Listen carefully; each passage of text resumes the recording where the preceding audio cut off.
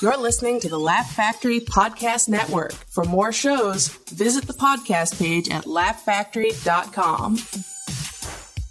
It's the Afterlaugh, Afterlaugh. Welcome to the Afterlaugh, Afterlaugh, Afterlaugh. Afterlaugh, man. Go ahead, pull up a chair. Hello, welcome to the Afterlaugh. I'm here with an actual friend of mine, because in the comedy world there are friends and there are real friends. And Mark, I consider you a real friend. And actually, having you here is just an excuse, kind of, to hang out with you. I haven't seen you. This is Mark Serritella, ladies and gentlemen. How are you doing, man? What up, dude? What up? What's going on, man? How you doing? You brought your dog here. You have the coolest rescue dog. When did dogs go from being, I got a dog from the pound, to being rescue dogs? Like, when did that? Because everything's really about you.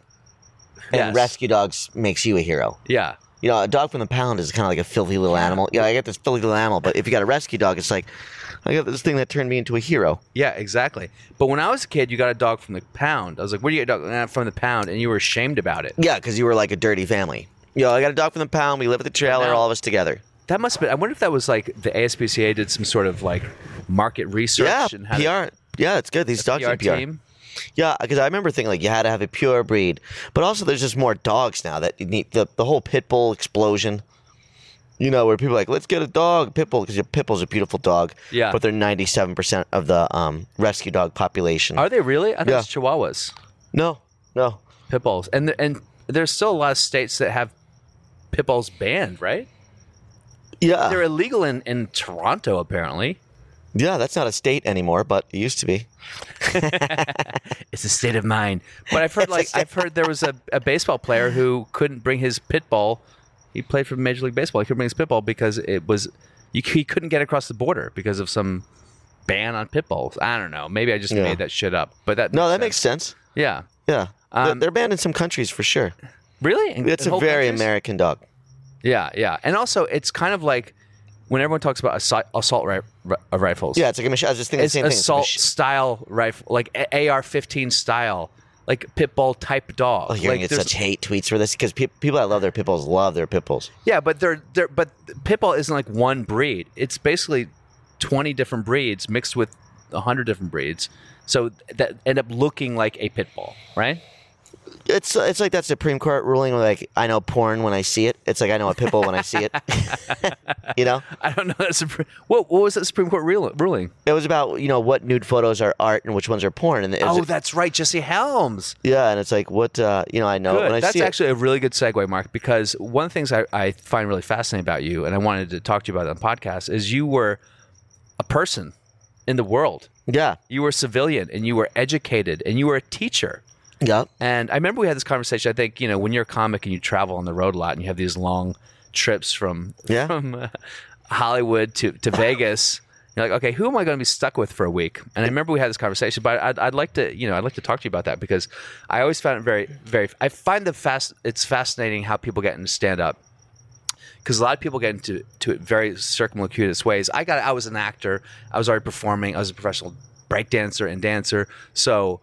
So stand-up wasn't that much of a jump, but you were a high school teacher or elementary school teacher. You were a professional breakdancer?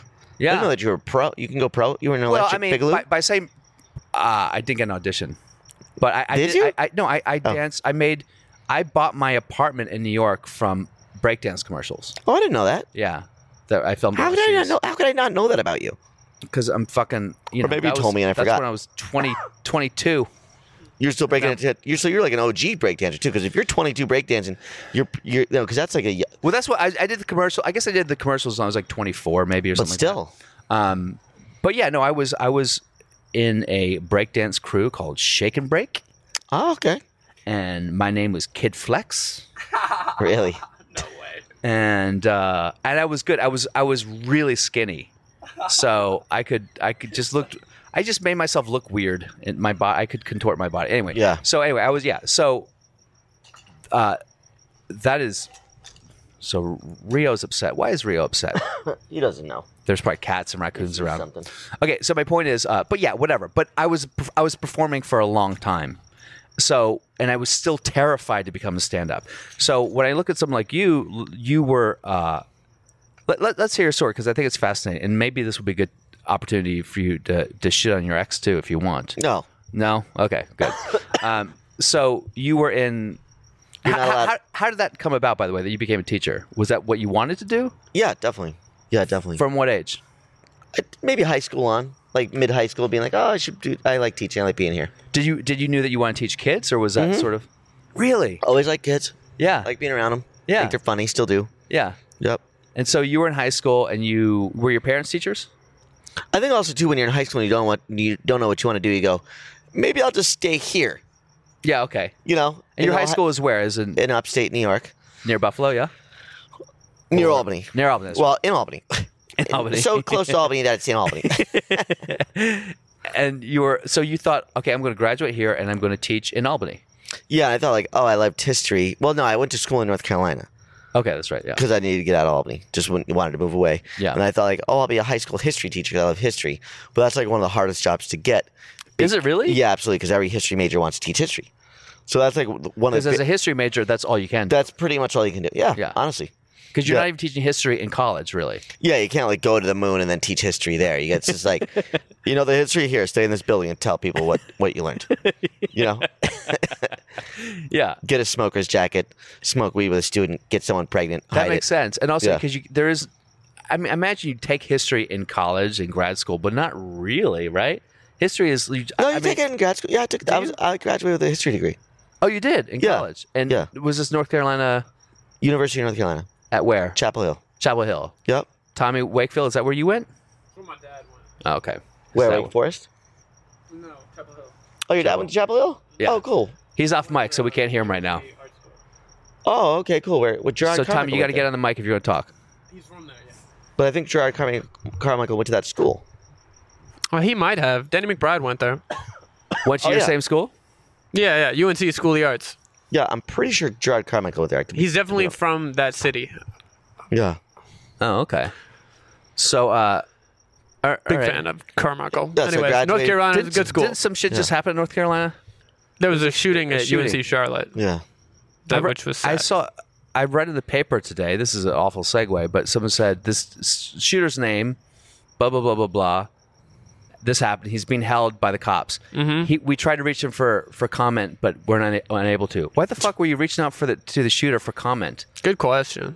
That's so bizarre to me. Am I on crack? Did that happen? Anyway, so they're no longer a shooter. He's like a rescue gun owner. It's like yeah, exactly. That's so bizarre. Like what the comment they want him to say is, "I did it because Trump." Yeah, definitely. Mm-hmm. We knew it. Anyway, so let's not go down that fucking path. But I want to go back. So you're in Albany now. So were you smoking weed and drinking? Were you? Yes. You were. I've heard that a lot of people who live in upstate New York, because it's kind of cold, there's not a lot to do. There's a lot of weed and a lot of booze. Yeah, absolutely. And I think any cold environment. Yeah. And then you ever hear this thing called Hansel and Gretel syndrome, where No. people don't want you to? Hansel and Gretel syndrome. Not it's my a real parents. thing. Yeah. It's like not my parents, because my parents are good about it, but like certain parents back there in small towns, they don't want you to leave, so they go, how can I make sure this person never leaves? Wow. And they get you they don't get you on purpose hooked on stuff, but they go, oh, if you become an alcoholic, it'll be harder for you to move away, really. Wow. Yeah, a lot of like overweight families go through that. Like they just pry their kids with tons and tons and tons of sugar. Like, because the more, the bigger you are, the harder it is for you to find a mate. So you kind of rely on the parents. You won't leave the home. So the parents obviously are not consciously doing this. It's a thing that happens where people want to constantly keep their family together. So they use these weird psychological. Yeah, definitely. aids. It's codependency. Wow, that's fascinating. So were your parents drinkers too? Drinkers? Yeah, for sure. Yeah. But at that time, yeah, my mom is sober. My dad's not. My dad's not like a fall down alcoholic by any means either. yeah, he's a functioner. Yeah. So your mom is sober, like she stopped and joined a program type of thing. Yeah, totally. Oh wow, that's amazing. Because I feel like a lot of people, I feel like our generation was one of the first generations that really kind of really dove into it. Yeah, my mom, she went for like 3 years, and then now she's been sober like 15 years, and like she goes like 2-3 times a year. Oh, to meetings. Yeah, to brush up on it. Because the ones in upstate New York, I guess. Although, actually, I don't want anyone to hear this and get the wrong advice. But she found them kind of depressing. But the ones out here are pretty uplifting. Yeah, exactly. Because we have the whole like yoga community kind of. We have really dynamic speakers out here too. Yeah, of course. You know, yeah, the whole yoga community. Well, yeah. let's get into. He goes, is this Bikram's yoga? They're like, no, it's AA. I go, we'll stay anyway. But I feel like turn up the heat. There is a confluence of the spirituality movement and the AA movement, and there's a lot of crossover. The people who are, sober people in Burning Man are also in it. Anyway, I want to get back to your story, and we'll see how far. Well, people are very dramatic here too, so it's like I got to make this dramatic step, and I should go this thing where I speak and people see me. I think too like that. It's people, the LA and mind a lot of them are actors too, so they would go. I have an opportunity. I have stage time. Yeah, absolutely. Yeah. Get an applause break if someone's finally clapping. Yeah, you go up there. Okay, we'll get to your. I want to back up a little bit. Yeah. So you graduated UNC, and you were like, I want to teach history in Albany. Yes. No. Yeah. Well, anyway, sorry, I'm coughing. The cold air is like makes me cough. Do you want me to turn a heater? Hit pause for 1 second. Yeah, hit pause. Let's go deep. Okay, so Mark had a little bit of a coughing, but we got the heaters going. You got to admit, it's pretty sweet. It's awesome out here. I'm loving it. You got the coffee bean heater. Then you got the fire pit right there. It reminds me a little bit of Europe, where you go. Oh wait, Europe, is he registering? Switch mics. What? Well, I mean, that's your mic. Does it matter? Yeah, well, I kind of had it set. Oh, because I'm louder. How's that? Is that better? Yeah. Okay, there we go. I can see it. Checking back in. Here we are. You had a little bit of a cold. I got you some nice hot tea. Your dog is relaxed now on the couch. I wish we had this on video because the dog is so cute. Mark, you're not bad either, but the dog is adorable. He's a cutie. We'll take a photo. So we were talking about, we got to take a photo of this. We were talking about, or at least I was talking about the fact that you went to UNC. So you were out from Albany, but then you got drawn back in. And you think it might be a little bit of the Hansel and Gretel effect. Did your parents No, I did not get drawn back in. Once I left Albany, I never went back. No, so when people you get stuck there. You weren't like, let me get out of... As soon as I went to college, because I went to 2 years of junior college. Then I got into UNC, moved away at 19, and never went back. Yeah. Not that there's anything wrong with going back, but yes, you can get stuck there. Yes. Especially you weren't? No. Oh, I thought at first you taught in Albany. No. Oh, no. Okay, I taught in San Diego. I moved to San Diego. So from UNC, how did the move to San Diego happen? That's where a job just came up? Because I went to North Carolina chasing weather, honestly. Just like growing up in the cold in Albany, it was freezing. You're like, wow, we don't have to live here. We can live elsewhere. And I was a sports fan, and I love college basketball. I actually grew up a Syracuse fan because that's the upstate New York team. Yeah. And then I was just like, okay, well, what will be warmer here? Where can I get in, number one? And what will be warmer than here? And I picked North Carolina. And then I got there, and they still had winter. Yeah. And I was like, no, that's not. I expected this to be like beach weather all year long. No, it's true. It does get cold in Virginia, North Carolina. Yeah. There was ice. Yeah. For like 3 weeks there was ice. And I go, no. No, fuck that. No ice. So you Googled. Well, I guess this is before Google. No, I'm not fucking around. I looked at the map, and I go, what's the farthest west and south I can go? That was San Diego, and I went there. Really? Yeah. So how'd you find a job there? How does one find a job I just in general? got in a car, and I didn't have... No, you didn't. You just drove to San Diego. No job. With a button down and a tie. $187.50. With no job prospects. Zero. Waited tables. And this is just you. What did your parents think of this plan? Were they like, what the fuck? They were sad, especially... Yeah, they were definitely sad. It was just like... But I just knew that I didn't want to be there. And I was like, you guys want to come with me? They're like, no. I go, well, I'm going. Oh, wow. And I just left. Yeah, and you literally took your car and your belongings, packed everything in it. This is like from a movie. Yeah. And you just drove across. You remember the route you took? Yeah, the 40. You took the 40 all the way. Well, it was either the 40 or the 10. Did you white knuckle it the whole time, or were you like taking a scenic tour? No, we took a scenic tour. Yeah. Who's we? Me and a fraternity brother from college. Okay. He became a lawyer. He went to law school in San Diego. Okay. And he and I just talked about it in college. Like, hey, man, fucking San Diego.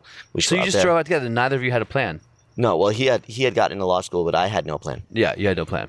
And he had money because his father died So he inherited a little cash, and I was like, Lucky. I know, totally. And I was like, hey man, I don't have any money. He goes, I'll do. I think maybe he paid the first 2 months rent. Oh yeah. You know, and I was like, I'll find a job, and I found it. You know what it is, man. Life finds a way. I found a job within a day. What was your job? Waiting tables at the worst restaurant in the city. Had you waited tables before? In North Carolina during college, my senior year. Because that does take a skill. Oh yeah, definitely. That's I catered once before, and it was again, scene from movie. I think I spilled on someone. Yeah, of course. Everyone spills on someone early on, like it's like a whole bowl of soup down their head. Yeah, for sure. Yeah. You go, I'm supposed to take the drinks off. So where in San Diego were you living? I was living in were you La Jolla, South the beach? South San Diego, Tijuana. No. I was living I was living just because we had a dog. So back then, not every apartment complex took dogs like they do now. So we had to find there was only like 2 complexes. Did the dog there. come with you on the trip? Dog came with us on the trip. Oh my god. Yep, we left her in the car and outside Graceland. She almost died. That was dumb. Oh boy. Yeah, we thought we'll keep the windows down, every window down like 6 inches, and no, bad plan. It was just like, poor Alia. Anyway, and then drove cross country and you get there and in a day. So how does one find a job waiting tables in San Diego? You just knock on doors, help. Back then, I think it was the paper, and I just opened the paper and it said they were hiring. And I just walked in. I was like, I just moved here. I need a job. I think people could see desperation in your eyes.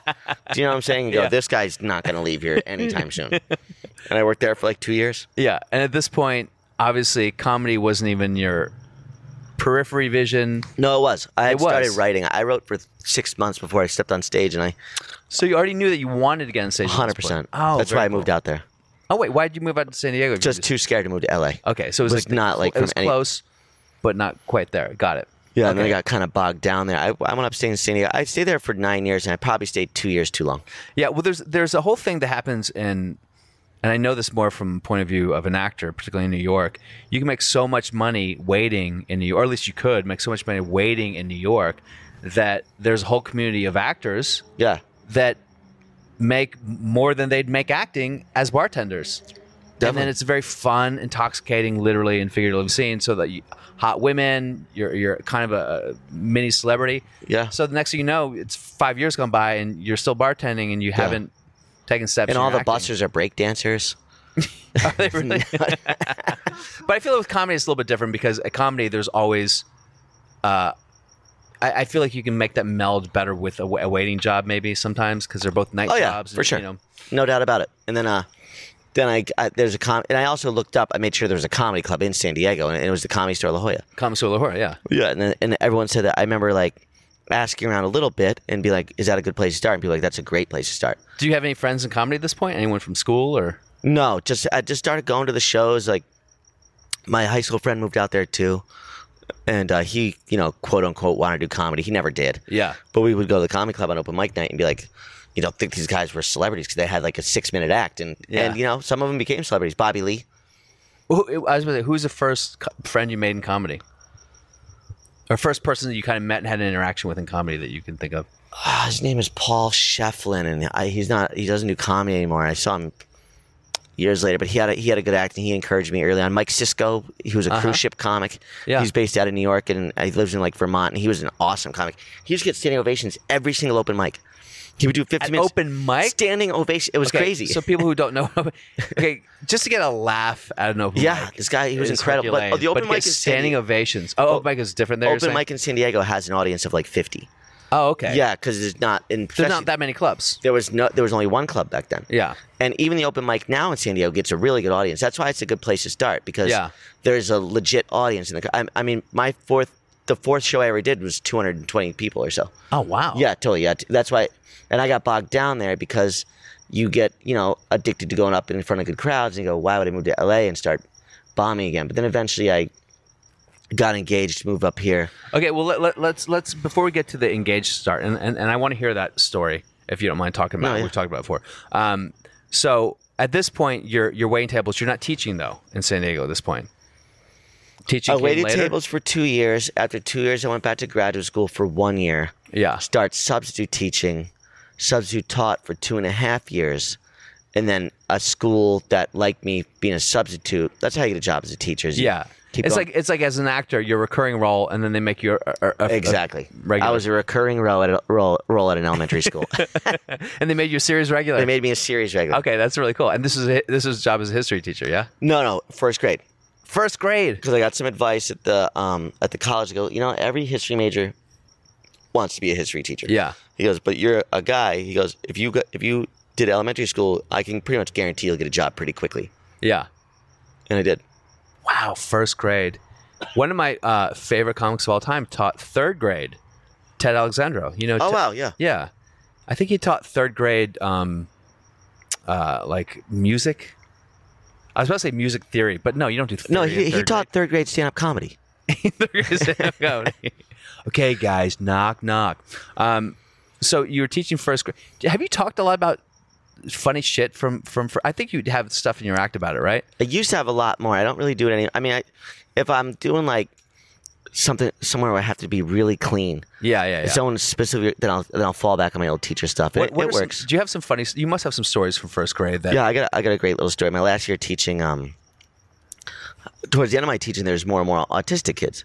Yeah. And when I first had started, the kids were aided. So every autistic kid would have their own state-given aide who Wow. would follow them around and be with them all day long. And this person was They were in charge of that like one kid. Man in Black. Like, what was this person? They would it Like used to be a kid, like an another older kid? woman. An older and woman, She yeah. would just kind of like be near him. Yeah. Or her. Without explanation to the rest of the class. They kind of knew. So they'd be like, "Oh, he's special," but not special like couldn't learn, but like they know something's up. Yeah. And usually you have the discussion the first day that kid is absent for a day, like is sick. You go, Yeah. "Hey, let's have this talk," and the kids are like, "Yeah, we noticed something." You go, "Yeah, you're on track. Yeah. There's something going on here." And what would you say? How would you explain autism to a group of first graders?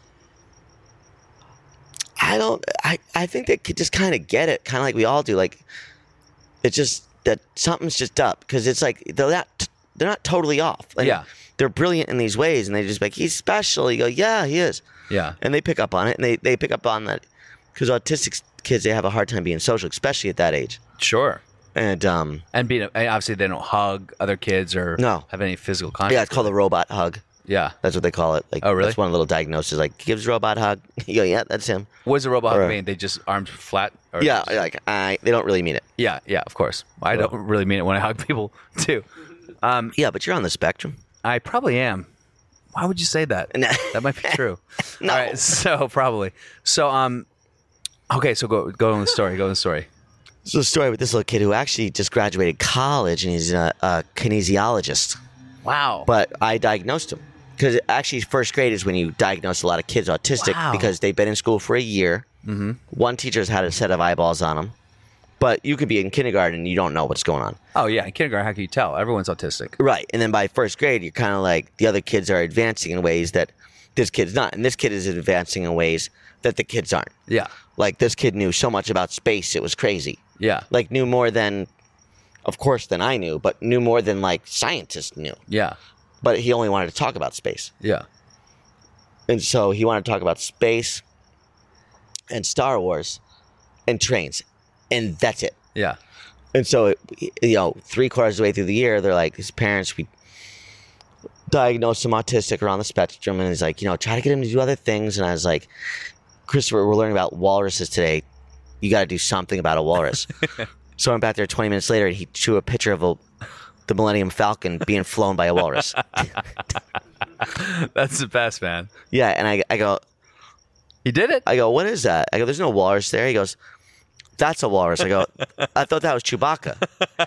And he started laughing. He goes, no, these are the walrus's teeth. And I go, all right. And I hung it up. I go, he did it. You're a gold star. But then I remember at the end of the year, though, because his parents, they're not emotionally attached to their family either as much. The kids aren't. Yeah. But then at the end of the year, he wrote this heartfelt thing to his family and hung it up on the wall. Whoa. And his dad started crying. I go, look what Christopher did. And he read it and he was like, he wrote this? And he wrote this whole thing about his family. And it was all like, and they have much better treatment for, the best thing you do with autism is acknowledge that the kid has it. Sure. Because there's a ton of treatment for it now. Because it's really just socialization, acknowledging it. Autism, what they kind of figured out is that the quadrants of the brain are not communicating. That's why they have a hard time putting a full world perspective together. Yeah. So if you can kind of just like get them jumping through hoops early, they'll be fully successful. Like I said, this kid has a degree in kinesiology. He wound up playing soccer, and he's fully social. He'll probably have a wife, and he's not just like, working in a fast food restaurant. Not that there's any shame in that game, but it's like he's going to have a career. So, I mean, that's all a big discussion right now is what exactly that means to be on the spectrum, right? Because this kid doesn't sound like he has autism. Sounds like he has Asperger's, right? Yeah, but in the first grade, he had what you would call severe autism. I mean, Really? He could not. He didn't have friends.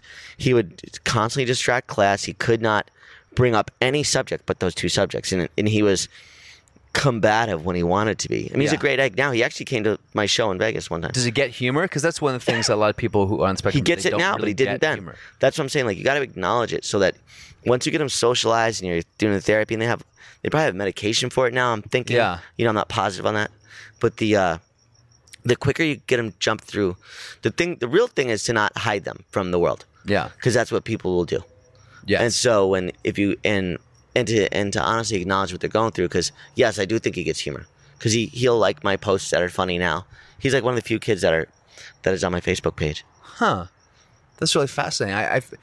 I've been hearing so much about it. I mean, there's obviously the vaccine debate going about. You said that more Yeah, kids, that's just, they've debunked that completely now. they say more kids now are autistic than ever. And you said you witnessed the rise of that when you were teaching. Yeah. Why is that then? What's the argument that why more people are being diagnosed with autism? Because people are having kids much later in life? No, they think it's pollution. It's probably actually drug use by the parents.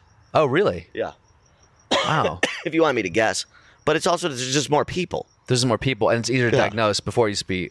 I mean, don't they say that? Yeah, like, it's easy. Exactly. It's easier to half diagnose. of Silicon Valley is people on the spectrum? Yeah, exactly. If you read that book, Running with Scissors, Augustine Burroughs' brother would follow trains around, and they go, in the 70s, they were just like, Jesus, this kid's a little odd. Yeah. But he's an autistic brother. Yeah. So yeah, they're better at diagnosing it.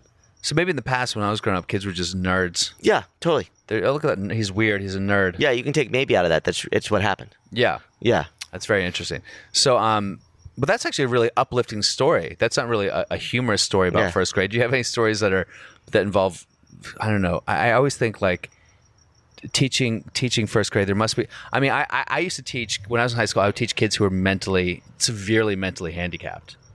Right. And I remember my teacher would do impersonations of kids that she taught. I mean, she'd go, oh, and then Danny would be like, oh, and I was like, that's so rude that she's making fun of this mentally retarded child. And after 2 months of working with the kid, I had like his impersonation spot on. Wait, I didn't know that you worked in a school? I took a semester in my last year in high school. I helped kids with mental handicaps. I went to that were younger than you, or at the same age. I think they were probably around the same age, but severely like Fragile X and fetal alcohol syndrome. Oh yeah, totally. You would take them to the store to buy a candy bar and get change. That was the job for the day. Yeah. And I remember, and by the end of it, I had like a spot on impersonation of my kid. Yeah. I used to think, I can't believe they're making fun of it. It's like, no, you just. That's how you deal with it. Yeah, it's how you deal with it. Especially if you're in high school. Yeah. So what did you have any other crazy stories from first grade? How long did you teach first grade for? 3.5 years. The first two I did what was called reading recovery. Yeah. Which is, you're a fully credentialed teacher, but all I did was get kids caught up on reading, because first grade is a grade where they held you back. Yeah. Before it affects you too much that you've been held back. So if you're like, and it's also at an age you realize you might have put your kid in kindergarten too young. Because the rest of the kids are, reading. At first grade, a lot of kids are reading at a quote-unquote fourth grade level. Yes. But then you got a certain kid who may be on the edge of the age group that got put in kindergarten, and they're reading at a mid-kindergarten level. Yeah. So you go, let's just hold him back. So if your kid's on the edge, it really is a good idea to just wait. Yeah. Yeah. Do you feel that do you have an opinion about what's happening with like education in America? Is that something that you keep tabs of course. on? Yeah, for sure. It's what I mean. Please, of course. What is because you hear it's Barack Obama's number one. The only thing Barack Obama did wrong is he should have completely rebuilt the education system of the South and Midwest, because these people would not have voted this way. That's what these anti-vaxxers are. It's all just a lack of education. It's killing people. Yeah. Yeah, and it's the rise of Trumpism is from it. Correct. So you think that the anti-vaxxers came from people just not being educated in Yeah, school? you're a dumbass. But didn't that get promulgated by people like Jenny McCarthy, who was like... Yeah, that was a big deal. That was a big people, thing. Yeah, Definitely. so people just look at that and go, okay, I guess that's true. Yeah, but what's her education level? No, nothing. I'm sure she's pleasant, but what you know what I'm saying? What is she, some scholar? Yeah. You know? By the way, are you hot now? Because it's pretty hot. You can turn him down. I'm fine. So. Okay, good. Do you want to turn him down? No, I'm cool. Yeah, I'm good.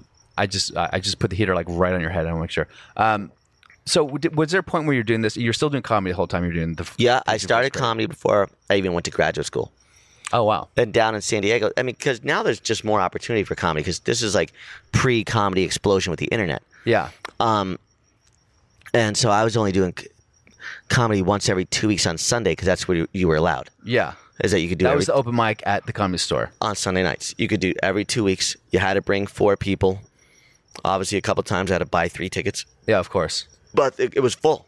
Yeah. It was always, 50 to 220 people. Did you feel that you were living a kind of dual life as a comic and as a teacher? Absolutely. Yeah. Especially after like 3 years when you have just even a semi-entertaining set.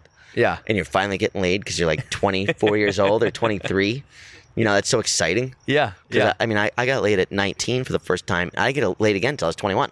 Oh, wow. Yeah. And so I was, I was a late bloomer, which is good. But then it definitely leaves you with a lot to prove. We're like, no, I'm going to try to that's the sleep with problem. everybody. Yeah, exactly. Yeah. So now you're doing comedy and you're getting girls from the open mic scene. Yeah, And then you totally. wake up Monday morning because it's Sunday. So Monday morning you had to wake up like, hey, kids. And make Yeah, yourself look like but Mr. I always Rogers. did it because it actually fit into my schedule quite well because I nap every day still, and elementary school ends at 2:00, so I'd be in bed by 3:00. I would walk out with the students to the car. Yeah. I would yeah. grade the papers at lunch because it's simple math. Yeah. And really, first grade is reading, math, outside math, inside reading. Yeah. Just like it's all just you just get them reading, you get them socialized, you get their math going, and that's it. So obviously, when you had this, you kind of diagnosed this kid, and he's very successful now. That must feel like a huge sense of Oh, accomplishment. definitely. Yeah. You had other moments like that. Was that the biggest moment where you felt like, wow, this really makes me feel that I've done something important with this job? Yeah, totally. And the first grade, they're so little, and they're so. I remember this one little girl. She was like the class little beauty queen. She's a little quiet Asian chick. She had little blonde highlights, and I could not get her to do sports. And she went to college on a soccer scholarship. And I watched some of her videos, and she was just rough. I was like, Jesus, is this the same person? Yeah. And so it's like, yeah, you take pride in it, but like they're so young. Like even with the kid that I'm talking about, I got to be honest, I didn't have much hope. Yeah, for sure. I thought that his family would have to take care of him, and so but also it was more autism was on the rise, and so it was hard to figure out what. I remember when he was in my class, autism appeared on the cover of Time magazine. Oh, like, wow. Yeah, and it was like, and that's where I learned about him. I go, oh my god, this is my student. Interesting. Wow. So now at this point, you meet your fiance at some point around here, right? Yeah, she's the mom of the autistic kid. No, No. she's not. No, Jesus Christ. I was like, this get way too much like a soap opera. Yeah, So was she also a teacher? How'd you meet her? no, she's a musician down in San Diego. Did you meet her at open mic? You just crushed Met the her, set? actually, yeah, at an open mic. She was doing music, I was doing comedy. Oh, wow. Because at this point now there was one other show like in the alt part of town. Yeah. Met her there. Knew I wanted to be with her right away. And this is one thing I learned back then is like you should try to convince a girl to be with you, and you should pursue a girl, but don't over pursue because we were together for 2.5 or 3 years, but that's one of the requirements. Like you got to want to be with me pretty early. Yeah. Yeah. So you felt that she wasn't into you? What do you mean? You felt that you were the aggressor the whole time, and she was kind of like, eh. A little bit. Yeah. Yeah, definitely. Like I would never. Not that I overstand myself either, because we actually were a good couple, but it was just yeah, I think it's like I don't know. I haven't even thought about being in a relationship since then until recently. Because now, Really? yeah, because just calming down a little bit. So you were, because I know this. I don't know how far you want to get into this, but you got engaged. And how old were you? When you Got engaged, moved, and she gave me she wanted to move here to LA without doubt. She got a show, this little internet show. It was sponsored by Ford. It was supposed to be on MTV, the actual MTV. Then it came out terrible because she was terrible in it, and her partner in it was terrible, and it was just awful writing. And it was singing, a singing show? singing. It was a show sponsored by Ford where they went across the country doing acoustic music, which sounded great at the time. And she's Yeah. getting paid well and all. we moved to LA together, and all of a sudden she was just gone, and I couldn't handle it. Even though I was like 29, like I just couldn't handle it. What do you mean you couldn't handle it? She was just gone. We moved here together. We got a wedding hanging over our head. We're raising money so for you're it. engaged. You're raising money for a wedding, and she's just traveling. She's just traveling, and I'm brand new, and I'm just out of my mind in LA with stress. And you probably can't get. It's hard to get gigs here as a comic. Oh yeah, I'm still bartending in San Diego, so I'm working down there 2 or 3 nights, and I'm working up here 2 or 3 nights, or 2 or 3 days. I think I was waiting tables during the day, and then she's on the road, and she was cool. I mean, like, it was just like it was too much for a young couple to handle. Yeah. Yeah, and looking back on it, we should have postponed our wedding by a year. The second we said big life decision, move to LA, postpone wedding by a year. Yeah, because we didn't really start fighting until we moved to LA and there was a wedding hanging over our head. Instead, she was on the road. Yes. But how could you diagnose that unless you've been through that? Of course, and you have anyone who can like help you walk through that either. Yeah, our relationship essentially had autism. It had to be it had to be diagnosed. Yeah. To advance. And so, how did that end up ending that relationship? It just, I mean, I caught her quote unquote cheating. It wasn't. We were. Why do you quote unquote? Because it was just we were like dead in the water, and our wedding was. She postponed our wedding, and but not like in a good way. Yeah. I was like, I gotta make time to decide, and she thought she thought she was gonna be a star.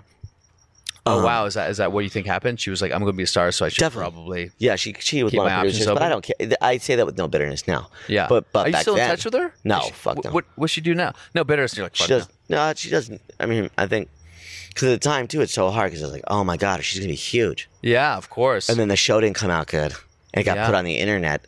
Yeah. And each episode got like 200 hits. Yeah. And it was just awesome. Do you know You'd broken up at this point? Yes. Yeah, I always think about that. People who are dating someone or married someone and then they break up. And I mean, look, actually, I'll say this, and I don't think I'm violating anything by saying this. Tiffany Haddish's ex-husband. Yeah. Now, this guy was a piece of shit. And he would come around the clubs. He was like a former Marine. I probably shouldn't call a former Marine a piece of shit. But anyway. Whatever. I've met a couple. I got a call from Tiffany's lawyer last week. First of all, I go, this is a law firm. I'm like, okay, what have I done? I represent Tiffany Haddish. I'm like, I haven't done anything to Tiffany Haddish. What's going on? And they're basically, this guy's suing her. For what? Because her book, The Last Black Unicorn. Yeah. There's passages that reference the fact that he beat her, which he did. Yeah, totally. And he's suing for defamation. And it's just, and obviously here's this guy. And it wasn't like she got famous and then they broke up. It's like she divorced him, and then like 3 months later, she booked everything. Oh, really? Because she was married when we first met her? I didn't know that. Oh yeah, I mean she was married to him like 3 years ago. Yeah, and Well, I feel like she booked everything. I'm not disputing what you say, but I feel like she booked everything last year. She started like. No, I tell you where she booked everything. Moving ahead. But remember, I Before the Sun Explodes, the film that we did together, the film that you love so much and that you promote so much on your social media. Loved it. Check it out on Amazon Prime, guys, for free. Mark hated that film. I thought it was good. You were good in it. I thought you were great in it. So, anyway, the dog on the loose. So anyway, Tiffany, she was offered the female lead in that movie, right? I remember that. She came in and she was offered it in the room. I remember that. And then I called her and I said, hey, and they were like, can you lean into her to make sure she can do it? And she said, Bill, I really want to do it, but I just had 2 callbacks for 2 shows and, they might like me. I go, callbacks for what shows? Like, one's an NBC show and one's a studio feature. Oh, and I remember this. I'm like, bitch, you're not going to get, you got a callback. These little curveballs. And it was the Carmichael show and Keanu. She booked both of them. So obviously she's like, I can't do your pissant independent film because I just booked. I remember this. Although I will say this, if her. Tiffany had played the female lead in Before the Sun Explodes, I think that film would have been, of course, big. It probably would have done Sundance. Yeah, she would have played it better. No doubt. It'd been the girl wasn't good. It was too hard. It would have been a completely different movie. Yeah. As it was very white as it. Anyway, so that was 2015. Yeah. When I shot that movie, I think. Was it 2015? Mm-hmm. I think it was 2015. So Tiffany had just booked Keanu and Carmichael Show then. So then really 2016 is when Carmichael Show and Keanu came out. And then obviously Girls Trip is like. But anyway, the point is like right before they'd broken up right before that stuff. So he probably felt very bitter by the fact that he can't sue her. Especially if he's already angry, yeah. Yeah, he couldn't sue her for alimony because they weren't married when she was making any money. Great call by her. It's these little decisions that are huge, because if she was giving him half the money, she'd be so angry, and rightfully so. Yeah, but sure, he's still suing her, and obviously the lawsuit has enough merit that's going forward that he's suing her for, she needs character witnesses. It's very bizarre. Anyway, Yeah. So I just always thought the idea of like... Do you get an IMDb credit for being a character witness? Yeah, I just got a call back on a character witness. I go, what are you doing? I got to call this lawyer back. I'm doing a Tiffany Haddish show. Yeah. Called Court. That's great. So that's funny. Have you ever done the thing that we all do? Well, I don't really do it. I think all women do it. I think 100% of women do it, and maybe 10% of men do it, where you sort of like Instagram stalk or retroactively look and say, what's up with my ex? Who can't? Who does not? Yeah, I check it. I don't do it with my ex that I thought I was going to marry. I don't at all. Never. No, I check. I did once maybe, but I don't do it anymore. Yeah, you check here and there. Yeah. For the first few months, you're checking every week. Yeah. Then you check in like once every couple of years. When I look at it now, I go, oh, I wonder what they're up to. And I look. What is she up to? She's married. She has a kid. Both her parents died. That sucked. Oh, and you probably were friends with the parents too, yeah. Yeah. Yeah. Not at the end. I mean, I think everything ends kind of bitter. Of course. But that's always a big deal when you're engaged. So at that point, did that spark a life change for you where you're like, I'm going to... Yes, I became just, no girl will hold me down for a very long time. Which I think is probably good. Yeah, definitely. And so for just 12 years, I just became wild. You became wild. Feral animal. Because then I was like, I'm going to pour all of my fucking emotion into my work, into stand-up comedy, and really go at it. And also just like, going like, okay, this is square peg, round hole. Yeah. I can't be married right now. And I'm in LA, and then all of a sudden the career starts getting exciting, and I'm traveling more, and we would have never made it. Of course. And that was a good thing to know. Yeah. Yeah. Now, what was the first time when you were in your career that you kind of were like, okay, things are kind of happening for me, and this is something that I can do in LA? Oh, God. Well, maybe when I got my own show at the Improv and started promoting it and getting on good lineups, and then, booked my first little Comedy Central thing. But it's been a slow go for me, for sure. Just being kind of an average white guy. His dog is exploring. We've had a couple shows where people have their dogs, and the dogs, they always have to explore it. They do, yeah. He needs to look. Is there a French fry anywhere? Don't want my drop the French fry. Oh, he's smelling something. Yeah. Yeah, and you did Adam Devine's house party. That's right, too. Yeah. Yeah. I did your jokes on there. Show went great. Oh, awesome, man. See, we both did it, basically. So we've who was the first person that you sort of like toured with when you went on the road? Did you tour with anyone? Adam Ray. Adam Ray. Yeah. And you still tour with him, right? Yeah. Yeah. Yeah, we're writing a script together, too. I'm excited about that. Yeah. And tell me about the shows. So you promoting book shows at the Improv. At the Improv. I help with a few other different clubs, not to be named, but I now help people behind the scenes a lot. Yeah. And use my old email list and text list just to promote. Oh, that's cool, man. Yeah. I never want to be the face of a show again. Really? Why not? It's just too much stress. It led to a lot of drinking for me. Yeah. Because I was always having to tell people no, that I didn't want to tell people, or I couldn't give everyone the things that they wanted. Yeah.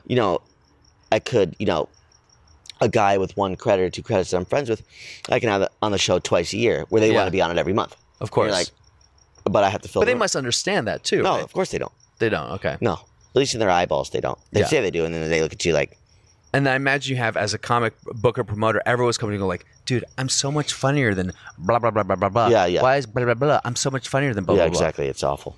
I mean, everyone. I mean, I think in a way it's kind of a blessing and a curse of comedy. Everyone thinks their comedy is better than the other person's comedy, and I guess that's what you need to get on stage. Yeah, is to think that what you're doing is unique and special and different and better. Definitely. I don't mind that. I mean, there are people that I I'm not going to name names, Sean Joshi, but I love Sean. We've worked with Sean so much, but and Sean has that. When I was in school for acting, I had my first acting mentor. I was talking about this actor that I was working with. I go, he got some big break with like David Mamet or something. Yeah. And I was like, man, I wrote an email. I said, I'm so much better than this guy. Why would he get a break and I wouldn't, or something like that? I was in college, and he wrote me back. What I look back now, thank God. Yeah. But at the time, I just felt so, because he wrote back basically like, shut the fuck up with that stuff. If you're going to compare yourself Yeah. to other actors in your life, you're co-signing a life of misery. Yeah, and that's great advice for a young guy because that is the feeling. Yes, those are the early feelings of. So and it's funny because it really hurt me when he said that, and I was like, I think I complained about it, and He goes, and then- "This is going to and- happen and a then I got 1,000 older, more I was like, times." oh yeah, I get it because it is something that you can. So I've really either consciously or unconsciously made the effort to not make that a part of my dialogue. Yeah, definitely. I don't think I've ever said, I think I'm better than this person. No. I might say I think that person sucks, which is another way of saying it. Yeah, I might scream it alone in the shower, but I won't tell other people that. Yeah, or you can be like, oh, I didn't get that special. I didn't get that joke. But in general, like, I'm not going to go around going, I'm so much better than blah, because that's just like, Yeah, you've man. said no to specials. Huh? You've said no to specials. Oh, that's another podcast, Mark. We can talk about that. Okay. So I did want to talk to you a little bit about Partying? and drinking stuff because we've had some fun times together. Yeah. You're definitely when you're one of these people, like, you're definitely a fun drunk. Yeah. But I don't remember a lot the next day. You become the guy who buys everyone the bar drinks. Yeah. To all my friends, very gregarious. You're very kind of like Yeah. manhandling, like, hey guys, Yeah, but then my checking account's overdrafted for no reason. I have money for all the drinks, but I don't have money for my lighting bill. And it also probably brings out like a little bit of like an edge to you too, right? That, A little bit, definitely. Things happen, and you're like, it makes you like, what the fuck? I'll say this. They go, when you stop drinking, you become your authentic self. And I go, and it turns out my authentic self is a virgin. Whoa, wait, what's that again? Your They authentic go, self? They go, when you stop drinking, it brings out your authentic self. Yeah, And it turns out my authentic self is a virgin. interesting. Because a lot of drinking is you're sleeping with people. Like, Of course. you and a girl have a couple drinks, you're going to be way more likely to sleep together.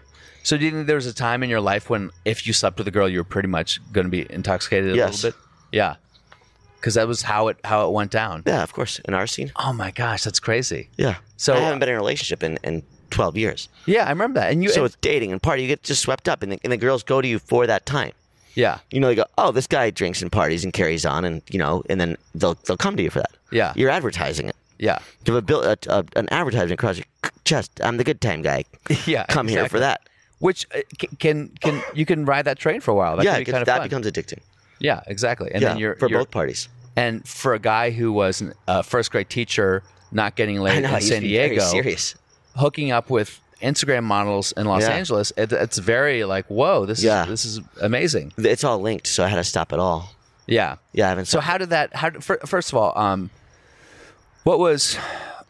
I mean, it depends how far you want to talk about this, but was there? Because there are a couple, and we've talked about this. We've been friends for a while. There are a couple moments where you're like, I don't really think I've ever been with you when you hit bottom. Do you feel that something happened where you hit bottom? No, just enough.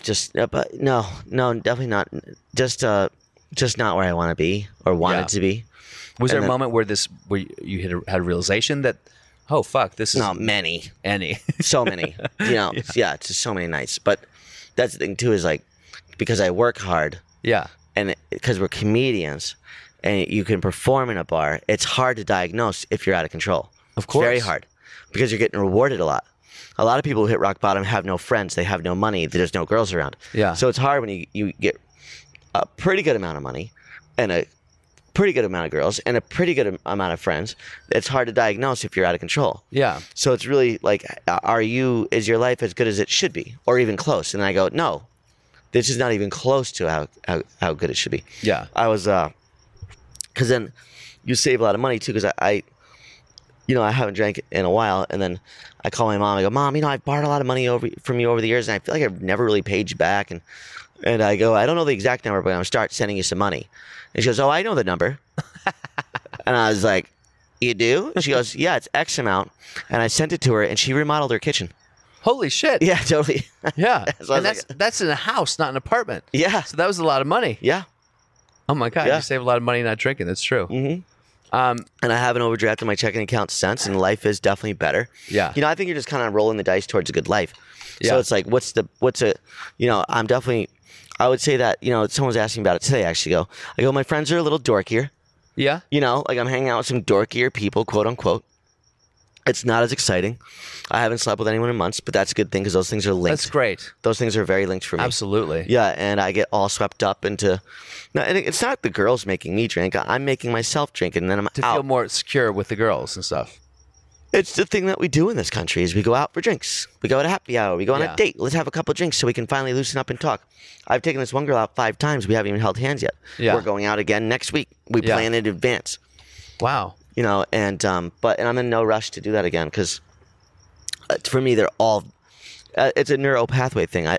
To me, sex is linked to is on the same pathway of drinking. Yeah. Interesting. Yeah. So do you think is a danger? And I don't know what they talk about in different programs. It's definitely dangerous for me. And but do they tell you there's a certain amount of time where you shouldn't have sex? No, but they say don't date for the first year, and I tend to take people's advice. Yeah. So, and they say that your life is radically different if you don't drink for 2 years. So I'm gonna try not to drink for 2 years. I mean, but I take it day by day. Yeah, I get that day by day. But why don't you look at it and say, drinking just doesn't work for me anymore in my life? Of course. I might as well never drink again. I know. Yeah. Please, of course. Do you still feel? It's funny because I think we talked about this. My mom is Sober? there's such My mom is too. Being called an alcoholic is such an interesting thing because I feel like alcoholism needs a spectrum because people like every alcoholic the same, and I don't think that's true. I think it's a spectrum, a disease. I've dated a lot of women in AA. Yeah. I'm like a moth to a flame with them for some reason. Yeah, me too. So I don't know if they're drawn to me or vice versa, but well, you're wearing a therapist sweater right now. It's true. My mom was a severe alcoholic, right? And I think that's part of the reason why I'm not really a drinker. Mine was too. That's probably why we get along so well. Yeah, because we're adult children of alcoholics. Yeah, you understand the human and condition. I love my mom. You love your mom, but also you're like, bitch, what did you do? So, but you go out and trade my mom for a different mom, and so, and I think that's actually part of the reason why I don't drink is because my mom was a drunk, and it just never. I took the opposite path of sort of looking at, but what the fuck was I saying? Oh, when I told people I was saying this girl in the program, which we won't say the program, she asked how my mom stopped drinking. I said my mom just stopped. My mom one day just said, "This is removing me from my family." And right. She stopped, and then my friend in the program said, "Well, then she wasn't really an alcoholic." And I'm like, she was drunk from age 13 until now. Yeah, totally. So she was an alcoholic. Well, she could just stop. Then she basically like you need the program to get out of a cycle of alcoholism. Otherwise, you weren't really an alcoholic. No, and so there's a lot of weird sort of opinions. Well, they call arrogance. it a dry drunk if you haven't worked the program. Yeah. And that might be the case. But also, if you have a sweet disposition, yeah, you might not be like. Sometimes a dry drunk has a connotation of like you still act like an alcoholic, like you're lashing out, you make irresponsible decisions, a bunch of excuse making, you never say you're sorry. But I think if you have a sweet disposition, does your mom have a sweet disposition? Yeah. Yeah, then I think that you can kind of like, it's not as severe. Yeah. I do think it's a spectrum. For sure. Yeah. For sure. I do think it's also one of the things that is like, and it's not a mental illness, alcoholism, or I don't know. No, it is. It's considered one. It's mental illness? Without doubt, yeah. It's still the third rail of conversation and relationships and family and everything. No one wants to talk about mental illness. And if you say mental illness, it's like, oh my God, how dare you say mental illness? It's like, I just said gout and no one raised an eyebrow. I just psoriasis, it's fine, or lupus. Those are both unsightly. Yeah. And they're all different conditions. So why is a mental condition considered so? Yeah, it's becoming more common to discuss it. To talk about, it's much more common to talk about alcoholism and what that means, and people aren't. I mean, the anonymous part. It's if you think, if you try to quit many times and you can't, and if once you have your first one, you can't stop, and that's what I do. Yeah, I can. Yeah, I've heard about that. There are people who they drink one and they literally It's on until they wake up in a pool of their own. And I also think it's a spectrum. Here's how, because Don Henley was just on Howard Stern. He goes, I used to be a severe Jack and Coke drinker with cocaine, which is a combination that I enjoy. And he goes, and now he didn't drink for 20 years. Now he has a wife, and he has a glass of wine with her and watches a movie at home. And Howard asked me, I do think that aren't you afraid to go back? He goes, absolutely not. So I do have hope that one day I'll be able to enjoy a glass of wine. Yeah, I think so. I do think some people heal. I think you got to take a huge break though. Like if I was, I know for a fact if I was married and have kids, I would not carry on the way that I was. I know I would never put a kid through that. I just flat out wouldn't. Yeah. So and he goes, I'm at home having a glass of wine. If your wife is sitting there, I'm not going to be pounding Jack and Cokes. Yeah. And fucking and smoking weed and trying to score a bag. Do you know what I'm saying? I'm not worried about watching a movie at home with my eventual wife. Yeah. And fucking and getting crazy. I know I could pull that off, but that's far down the line. Yeah, of course. Yeah. Of course. Man, I gotta say, Mark, I'm I know you got a little bit of a cough here. It's a little chilly out here. So So thank you for doing this, man. No problem. I do want to know, like, sort of what do you have any big sort of plans going forward, or are you just enjoying where you're at right now? Yeah, I'm enjoying where I've been taking acting classes again. I've been just putting all my money instead of, because one thing with like drinking and carrying on is like you go, oh, I don't have money for that. Yeah. Then all of a sudden you go, oh, wait, there's money. That was a lot of because you know you're making excuses, but you don't. Yes. You go, oh no, I'll book something. I'll get a big payday of 30 grand, and then I'll start. And you go, no, that's not happening. Yeah. So I've been taking more acting classes. I just signed up for another thing at Second City. Mm-hmm. There's an agent who said they'd send me out as soon as I'm done with this next round. And then I just need to get my life in order for now. Because partying also gets you a lot of stuff, too. Yeah. But then the balance a lot of swings. Connections, a lot of friendships. A lot of connections, a lot of friendships made. And then the balance swung where I felt like for about a year and a half that it was affecting me in a way that I didn't like. And I wasn't getting those anymore. And I had maxed out on the socializing aspect of Los Angeles. Yeah. So now I need to step back, take acting classes, be taken more serious. Because people just don't take you seriously. Yeah. You know, they take your friendship seriously and they like you. Yeah. But they go, oh, you couldn't be. But I'm not going to put you in my TV show or movie because and why would they? Good Time Charlie. Yeah. Yeah, totally. And then now I'm in a phase of like, I do Pilates at 4:30 a.m. You know. You do? Yeah, totally. On your own? On your own? Yeah. Jesus Christ! I watch. There's so much things you can do on YouTube. You can learn how to fight on YouTube. In the morning. Yeah, I know, right? I know. I got so much more energy. But you can do. I do a half hour Pilates in the morning. Then I brew a pot of coffee. Me and this little man go on a walk. Yeah. We're the first people at the dog park. Yeah. And then you can learn how to do like Muay Thai on YouTube and defend yourself. I've learned like a lot of stuff, and I've also taken some boxing class, and I took Muay Thai classes, and I'm definitely working out more. Jiu-jitsu, Mark. That's the next step. You I took one of those things. That's so sweaty, and their hair's in your face, and I just didn't enjoy that. You wear the fucking I didn't like a man's hair on my face, like the top of his hair. Yeah, that's true. Sometimes, yeah. But I did learn. Not that.